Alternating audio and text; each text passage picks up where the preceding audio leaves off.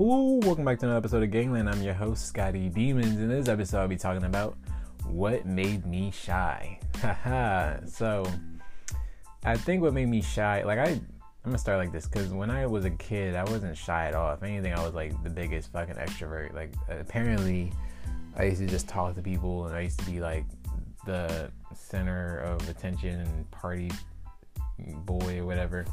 Because as a kid, I always knew that my future was gonna be great, but I guess that's how everybody feels. Like, that's what, keeps life going, I guess. But only a few actually do it for themselves, because the current system, actually, that's a whole other conversation. But I think what really caused it is the instability in my life due to my parents, because like they were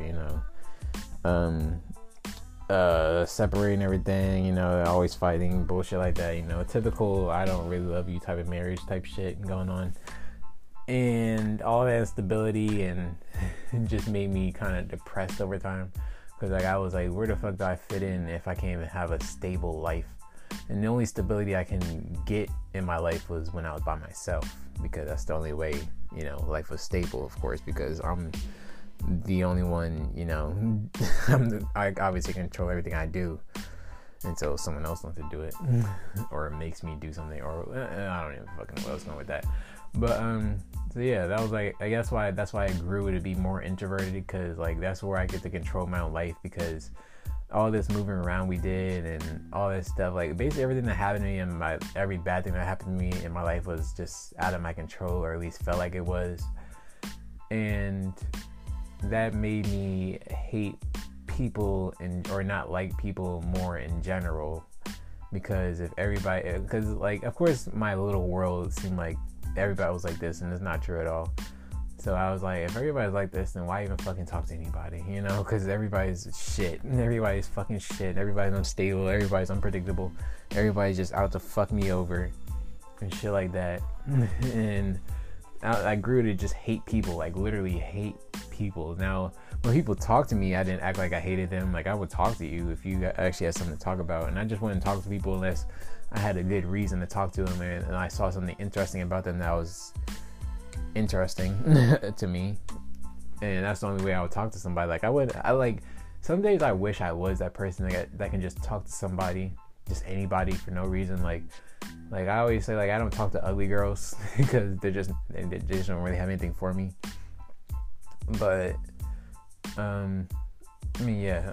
so like being able to talk to an unattractive girl, I should say, it would be better for me, because they probably could bring more value to my life. But it's just like, my experience with unattractive girls is kind of like how a pretty girl experiences life with every single dude, or most dudes, which is like the neediness, the stalking, the blood on my phone, this constant neediness. That's exactly what it is, just neediness. Like, they're just so fucking needy. So I have to basically, I'm not bragging or anything, but I just basically like kind of like operate like a bad bitch, or like at least with girls that are unattractive, or like more unattractive than I am, or just unattractive.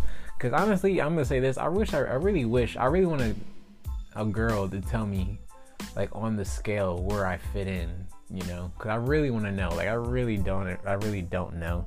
Like, most of the time I feel ugly, but in certain situations tell me that I'm not ugly, and then other situations tell me that I am ugly, and then other situations like, I don't know. Like, I really don't know. I just, like, there is a general scale. I know there's beauty in different types of eyeballs and whatever that shit is. I don't know. But like, there is a general scale. Like, I can tell when a dude is attractive. I'm not attracted to dudes, but I can definitely tell when a dude is attractive, So I wish someone would tell me where I am on the general scale, to, just so I can know where I fit in, I know where I am on the status bar, because that's pretty easy. I mean, I don't have that many followers. I live with my mom. I have a minimum wage job. So I basically would just be able to get an average girl that's not too bad, but like cute or pretty, like some type of way that she's or some for some reason that she loves me or some type of thing going on. And I'm not attracted.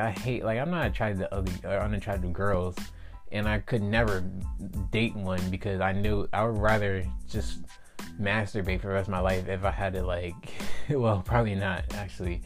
It'll probably come down to the last woman on earth being unattractive for me to fuck an unattractive girl, like that type of shit.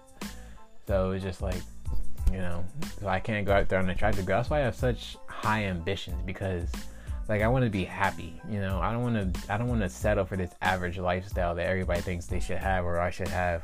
It's just boring. Even people that are quote unquote successful, that they went into college, they got the wife, the kids, the house, the fence, the dog, the cat, the fish, all that shit, but they're not really happy because they're not free how they want to be free.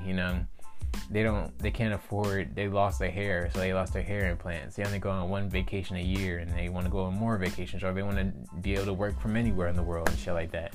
But they can't because their life is more complicated now, and they didn't go for their dreams when they had the chance, which is when they're in their 20s. But anyways, that kind of went off the board. I'm talking about why I'm shy. So yeah, basically it was just because of instability in my life. That's why I think I basically already answered that. That's why I went off the chart a little bit. So yeah, it was just instability basically in my life. People just kept on disappointing me, and I just became more and more and more self-reliant through time. Yeah, this whole entire thing started when I was 11 or 12. That's when it really started, because that's when my mom told me we're leaving my dad. I think it was at either my birthday or my best friend's birthday. It's hard to tell apart because we basically always have the same birthdays, because his mom would pay for my birthday parties, which is cool. Not every friend's mom would do that, so I guess I had it lucky. It's kind of like they're destined to be in my life just so I can have a good enough lifestyle to have the future I'm gonna have. That's how I look at things. It's easy. The only way you can connect the dots of your life is by looking back at your life. You can't look in the future and just just think how the dots are gonna connect, because that's impossible. You can literally die in 3 minutes from now, and that's how your last dot connected. So you got to connect the dots looking backwards, and I got that from Steve Jobs. So if you heard that quote before. So yeah, instability, people disappointing me all the fucking time, just made me a hell of self-reliant, and just maybe just not even want to need people for any reason at all, which is kind of bad, because humans are social creatures, and we naturally build up stress if we don't socialize. So that's probably why I have a heart murmur or whatever, because I don't socialize. Or it's because of my horrible diet that I used to have. I used to have a horrible diet. Because that's when you're a kid, you don't fucking care. What the fuck is in Oreos? Who gives a fuck? And back when I was really bad, I had horrible acne. And I'm not gonna say horrible, because people really, and I mean really, got some fucked up acne. Some people have mountains of pimples, literally fucking mountains, with the white caps and everything. My pimples were never like that. I had my bad acne was just a lot of relatively little pimples, and I would get a big one, not those mountains I'm talking about, but a zit here and there in my forehead. I would usually just get probably no more than 3 big ones, and then just a lot of little ones on my forehead, just covering my whole entire forehead. At that time, I literally thought my forehead would never be clear, because it was just covered in little tiny pimples that I had no idea how to get rid of. And at that time, I was really convinced that that's just how my forehead is. It just looked like it was my skin. That's how it just looked like that's how it's supposed to be.